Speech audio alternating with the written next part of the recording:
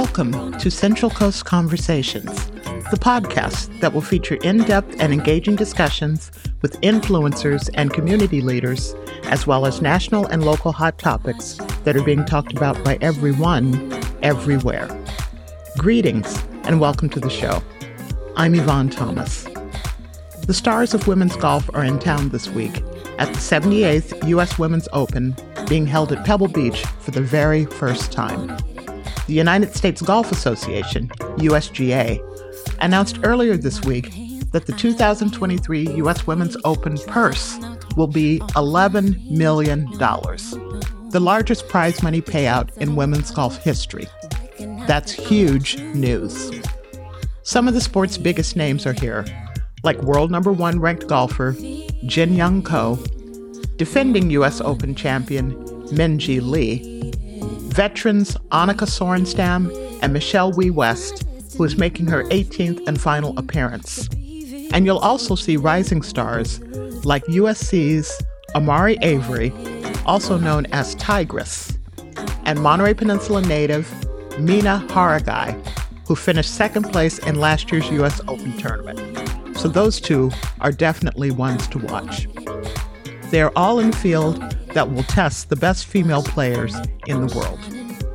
Shannon Ruiard, USGA Senior Director of Championships, oversaw transforming this Pebble Beach course specifically for the U.S. Women's Open. Now, it's important to note that courses generally aren't designed for elite female players. Golf enthusiasts will tune in to see how the USGA has set up the course for this event. Typically, women don't hit the ball as far as men, but they are usually much more accurate. Pebble Beach's notoriously tiny greens will test that accuracy. All eyes are on the Monterey Peninsula this weekend. It should be a great tournament. Coming up next, I'll be honoring a woman who played an instrumental role in promoting golf to women and minorities for decades, right here on the Central Coast. My very special tribute to Mrs. Pearl Carey.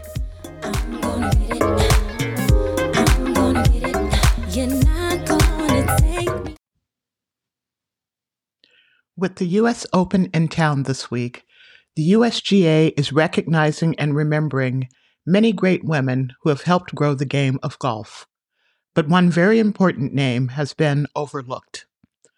I see this week as the perfect opportunity to pay tribute to Pearl M. Carey, one of Seaside's greatest civil rights activists, contributor to growing women's golf in Monterey County, and true ambassador of the game.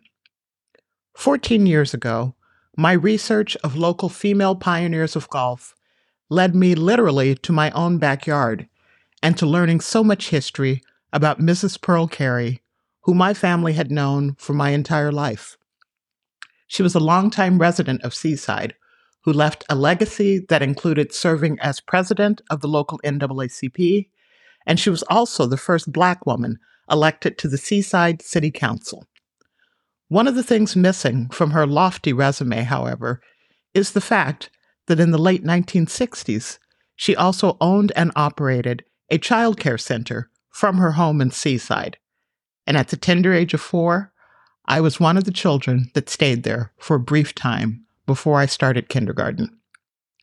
Pearl Carey also loved the game of golf. She passed away in 2009 at the age of 96, and I had the honor of visiting with her and conducting one of her last interviews before her death at Carmel Hills Care Center.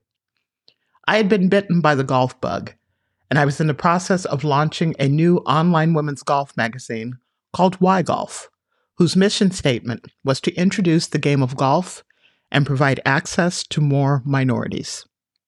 For me, getting what appeared to be a last opportunity to speak to Mrs. Carey was a clear sign from the universe that it was not necessary to try to reinvent the wheel for minorities in golf, but it was going to be an opportunity for me to build on the sturdy framework that Mrs. Carey had already constructed. Although her health was declining, Mrs. Carey agreed to visit with me. But instead of an interview, it turned into two golfers sharing stories about our love for the game. And I know she would be absolutely thrilled that the U.S. Women's Open finally made its way to Pebble Beach this year. Pearl was born in 1912 in Oklahoma, and she was raised in an era when golf courses were closed to minorities. But she vowed to change that.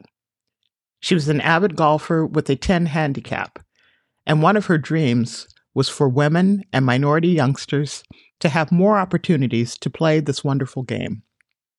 Pearl was an active member of the USGA Regional Affairs Committee, and through grants from the USGA Foundation, she founded the City of Seaside's junior golf program. She was involved with the First Tee of Monterey County, and she served on the executive board of the AT&T Pebble Beach Junior Golf Association, where she was a prime contact for minority children who wanted to join the organization. From 1977 to 1981, Pearl served as president of the Western States Golf Association, one of the oldest African American golf associations. When her term ended, she was elected president of the Pacific Women's Golf Association, which served more than 13,000 women golfers all the way from King City to the Oregon border. Mrs. Carey's extensive list of awards included being the 2003 winner of the PWGA's prestigious Helen Longfeld Award for outstanding contributions to women's golf. And she also became the second female and second African American to receive the Joe Day Award. Pearl also played a key role in developing a program to introduce Black children to golf on the Monterey Peninsula, and she was an organizer of the Ebony Seaview Golf Tournament. Many of those programs and organizations no longer exist. That's why it's so important for us to make sure that Pearl Carey's history is remembered and is passed down to future generations. When Mrs. Carey was interviewed back in 1997 by the Monterey Herald, she told them, "I've always felt people of all races have more in common than they have differences. Golf is a great medium to unite people, and kids need to learn the life lessons that golf teaches." I agree 100% with her assessment. In my conversation with her, I learned that my dream and goals at the time were following directly in her footsteps across the fairways and greens. The women playing in the U.S. Open Golf Tournament this weekend stand on the shoulders of several greats who made sacrifices that opened the doors for women and minorities to gain access to a sport that has been slow to evolve in issues of equality. I plan to continue that call to action, and it is my hope that the USGA and golf organizations on this peninsula help me preserve the memory and the legacy of one of Seaside's treasures, Pearl M. Carey. I'm gonna get it. I'm gonna get it. Thank you for listening to my tribute to Pearl Carey. This podcast releases every Friday with episodes featuring interviews with special guests, commentary, and my personal take on current events happening in this outrageous world we live in. See you next week.